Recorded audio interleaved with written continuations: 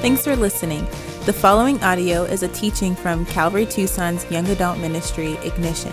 For more teachings, information, or if you'd like to support our ministry, please visit us online at ignitiontucson.com. We pray you're blessed by the message. God now reveals himself to a man of faith and explains to us through the life of Abram how salvation would work. And it's called imputed righteousness. Imputed righteousness. God is imputing righteousness upon those who are saved. And notice it's a banking term. It says he counted Abraham righteous, or accounted. Some translations even say accredited Abram with righteousness. It's this banking term. It's as though God takes your bank account of extreme debt that you could never even pay back, and he not only wipes the slate clean and zeroes out the debt, he deposits vast amount of riches in your account. That's what's taking place. You're accredited with righteousness. In fact, one of my favorite verses in all of the Bible, perhaps the most concise explanation of imputed righteousness, is 2 Corinthians 5:21. Probably my favorite verse. It says that he, Jesus, became sin who knew no sin, so that we might become the righteousness of God in him. And what that verse is saying is that Jesus, the Son of God, God the Son, who was sinless, who was rich beyond measure in righteousness, infinitely rich with regards to righteousness, he became the embodiment of your sin and of mine. And took the wrath of God upon himself. He paid the sin debt to wipe our slate clean, and in turn, we become the embodiment of the righteousness of Christ as we have faith in him. Like I said, he not only wipes out your debt, he actually puts your name on Jesus' bank account. So that as you stand before God with faith in Christ, God looks at you as though you had lived the righteous life of Jesus. Isn't that amazing? Isn't that that's imputed righteousness. Guys, try to understand this. Those of you sitting in here right now who have true faith in Jesus, God is looking down on you right now. And he does not see you in your sin, past, present, or future. He sees you beaming, glowing in the righteousness of Christ. Guys, that is the gospel. That is the good news. He doesn't see all the little nasty sins, all the thoughts that you think. If you have faith in Christ, your sin debt has been paid and you are as righteous as Jesus. That is the good news. Not that you could earn it and attain it and work really hard for it. That is not the gospel. But you believe and God accredits it to you as righteous. But how? How do I really know that, Sean, that I have this righteousness? You receive it the same way Abram received it. How did he receive it? God said it and he believed it. He believed in God. Now, I want to tell you that he didn't just believe that God existed and therefore he was good to go. In fact, the book of James says, even the demons believe and tremble. Faith that leads to salvation is more than just believing God exists. What really did Abraham believe? He believed in God's word. He believed in God's promise. And that is true faith. You don't just believe in a general God. You believe in the God who has revealed himself, the true and living God who has made promises to you, and you put your faith and trust in those promises. Look, you might believe in God tonight, and I want to tell you, if you believe in God but you don't believe in the Bible, then you do not have true faith.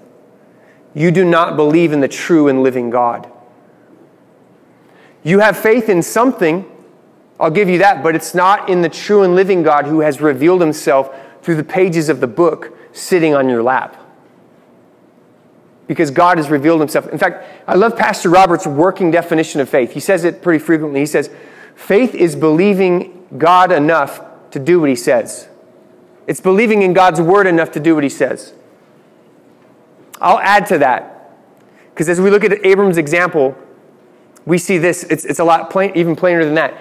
Faith is believing that God will do what he says. You guys get that?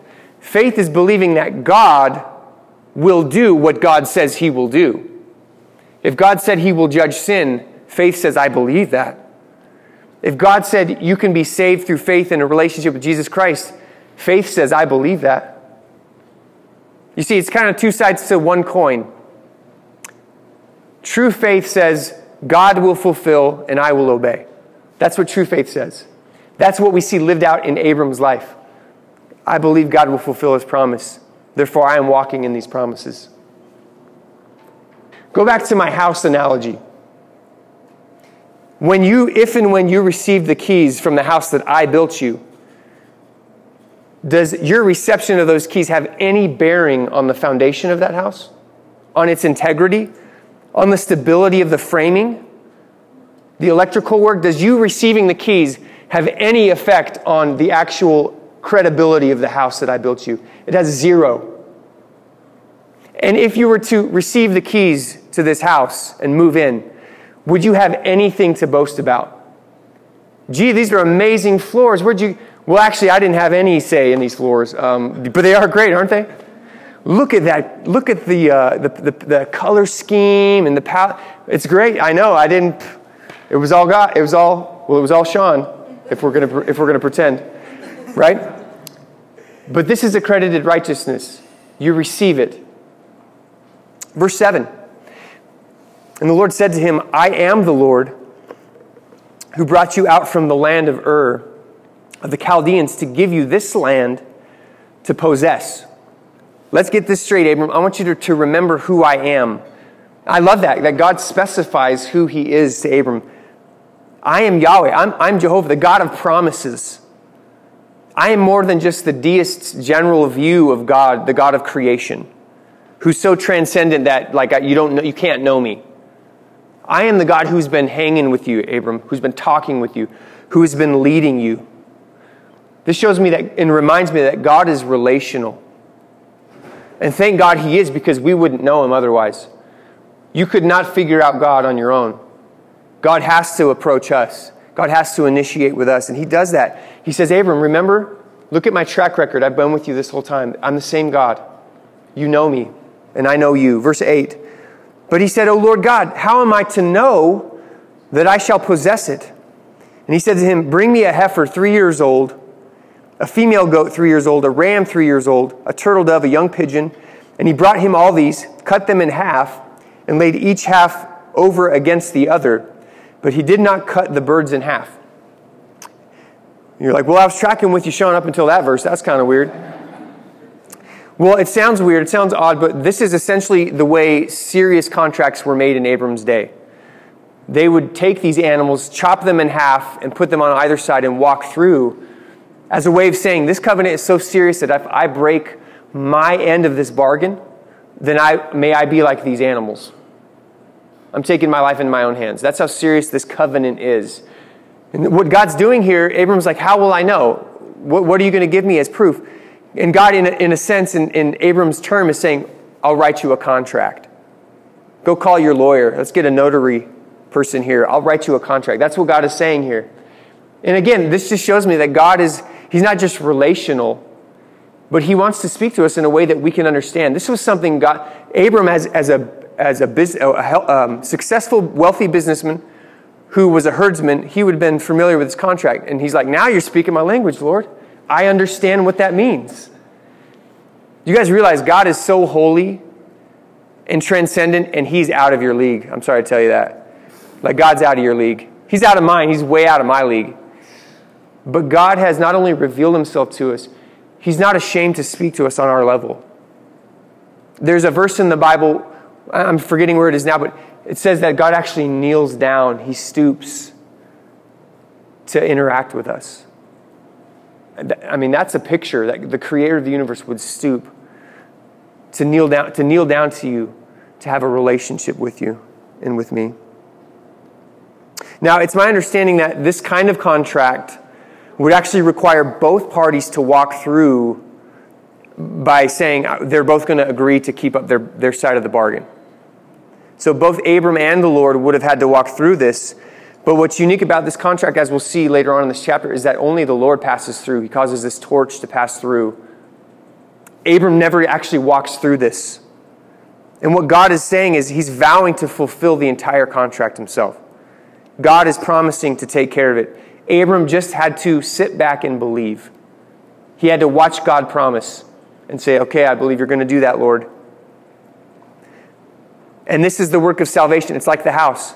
It is 100% a work of God for you to be saved.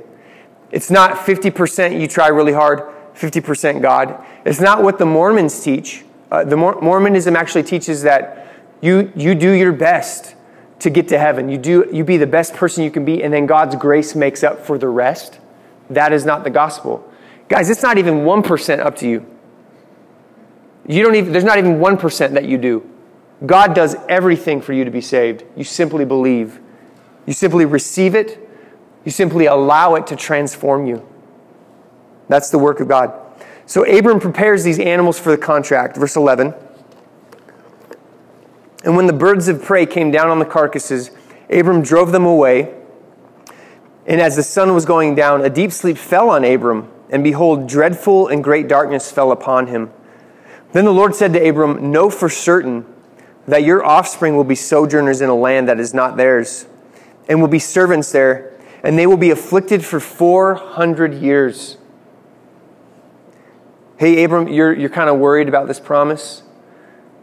Let me assure your heart by giving you a nightmare, letting darkness fall on you, and tell you some horrible news about your offspring.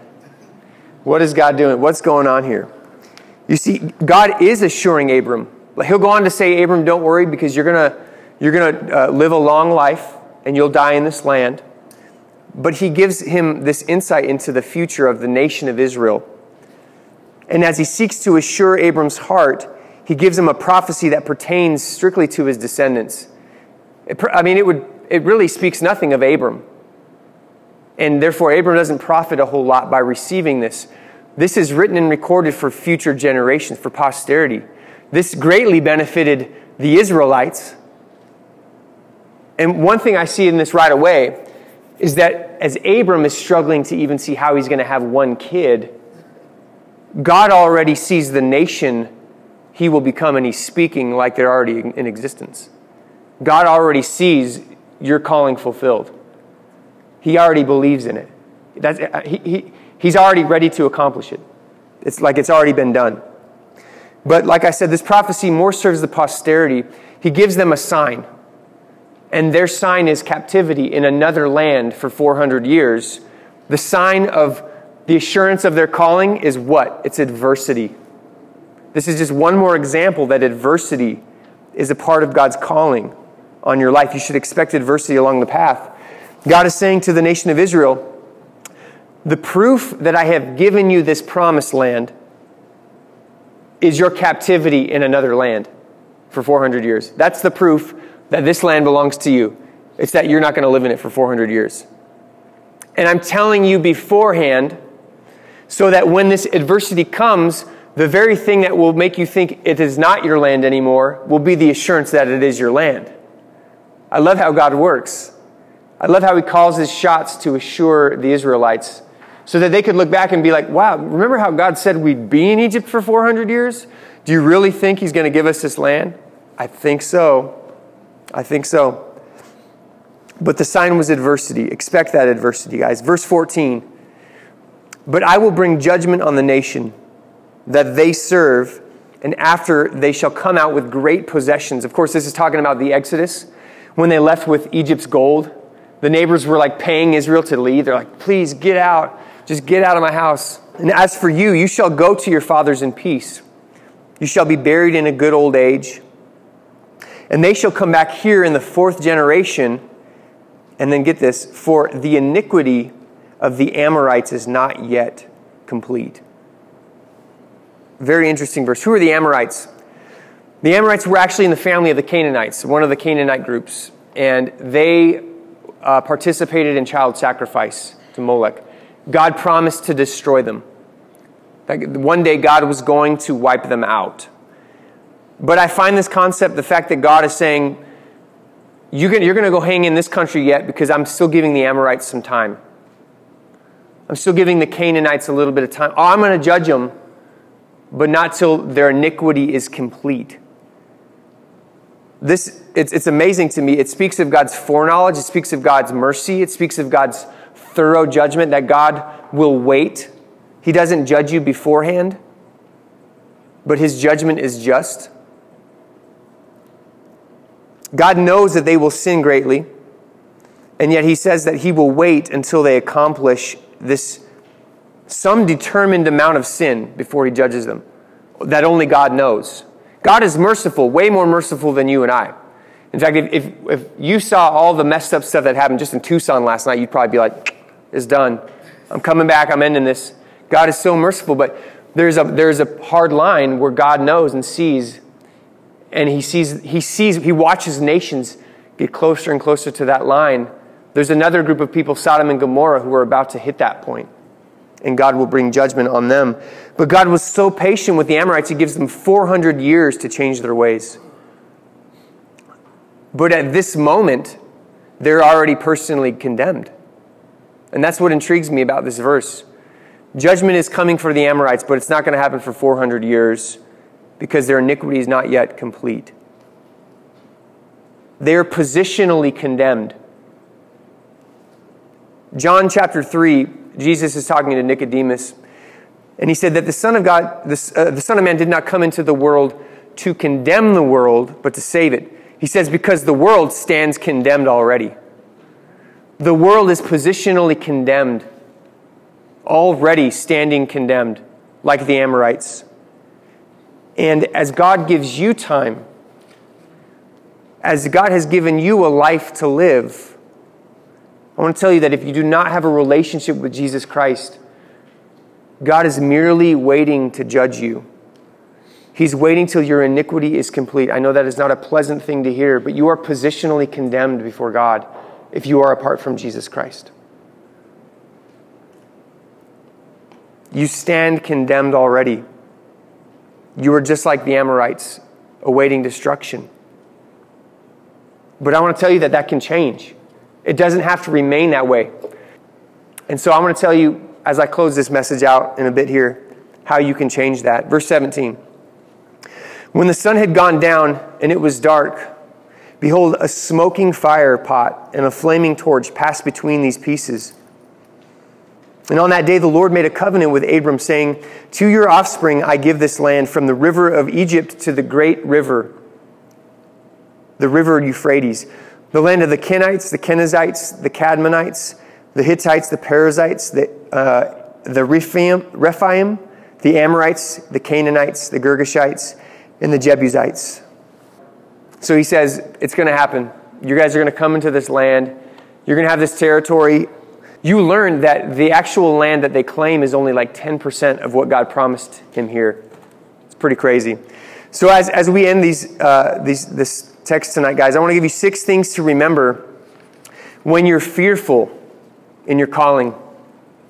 When you're fearful in the walk of faith, I want you to take heart for 6 reasons. 6 reasons that our text gave us tonight.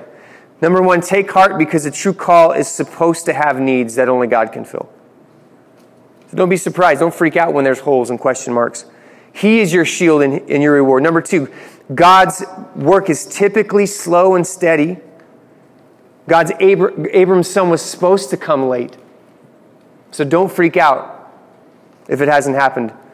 Number 3, take heart because God is more than able to fulfill his promise. Look at the stars if you doubt that.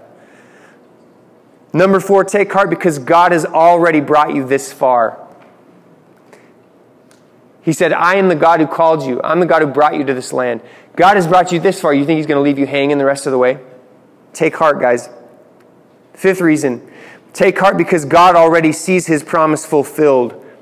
When Abram doubted the son, God spoke to the nation that would become. And then the 6th reason that you should take heart is because adversity is merely a part of the process. God says Egypt is a part of the plan to receive the promised land. So don't freak out when things get hard.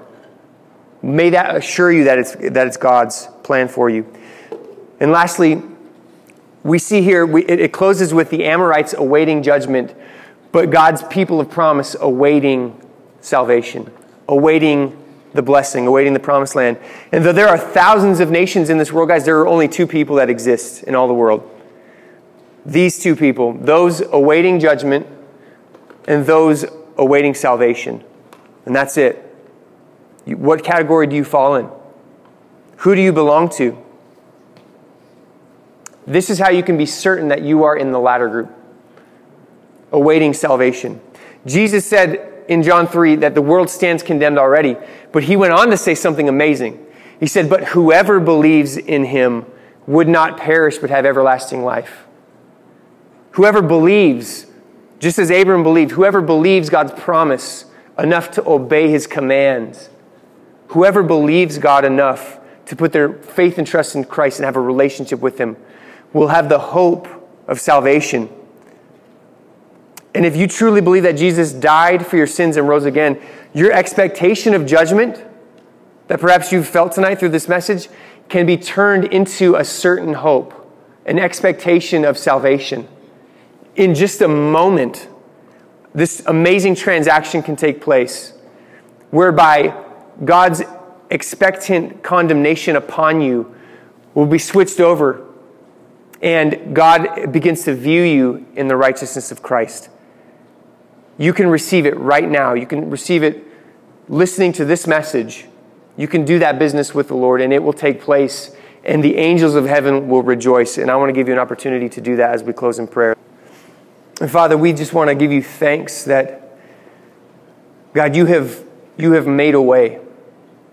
You have initiated this conversation. You have spoken into our lives, revealed yourself to us, and beyond that, God, you have paid dearly so that we would be saved.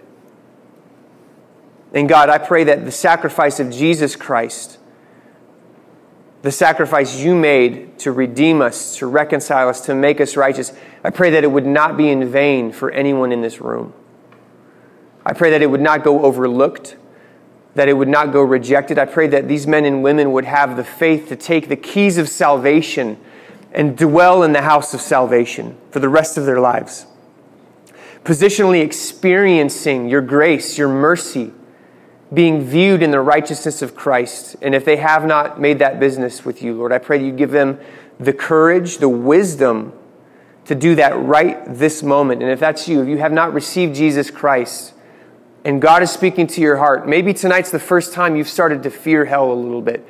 Maybe tonight is the first night you've started to desire a relationship with Jesus. Do not ignore that inkling in your heart. Do not ignore God tugging on those heartstrings because you might not get another chance. Nowhere in the Bible does it say tomorrow is the day of salvation. There will come a day as Sodom and Gomorrah is judged and it will be too late for them. Do not let that day come for you. Receive Jesus Christ this moment. If you'd like to do that, if you're in this room, just raise your hand. Every head is bowed, every eye is closed. Just raise your hand up high. And if you're listening to it, you're on Instagram, you're listening to this podcast down the road, just right where you are, just acknowledge God in your heart right now and receive him. God bless you. That's awesome. Just receive him as your Savior. You in the back over there, that's awesome. Last, yeah. Just acknowledge him. If you would like to receive him, I'm going to lead you in a prayer. This prayer does not save you. It's a roadmap to give you your heart, what your heart desires to communicate to God as it's being saved. You just say, Dear Heavenly Father, I confess that I have sinned.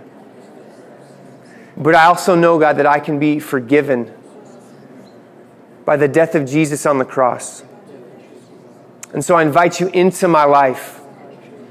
I turn from my sins. Lord, I believe that Jesus can wipe out my sin debt and that I could receive the righteousness of Christ, that I could live for you. In Jesus' name, amen.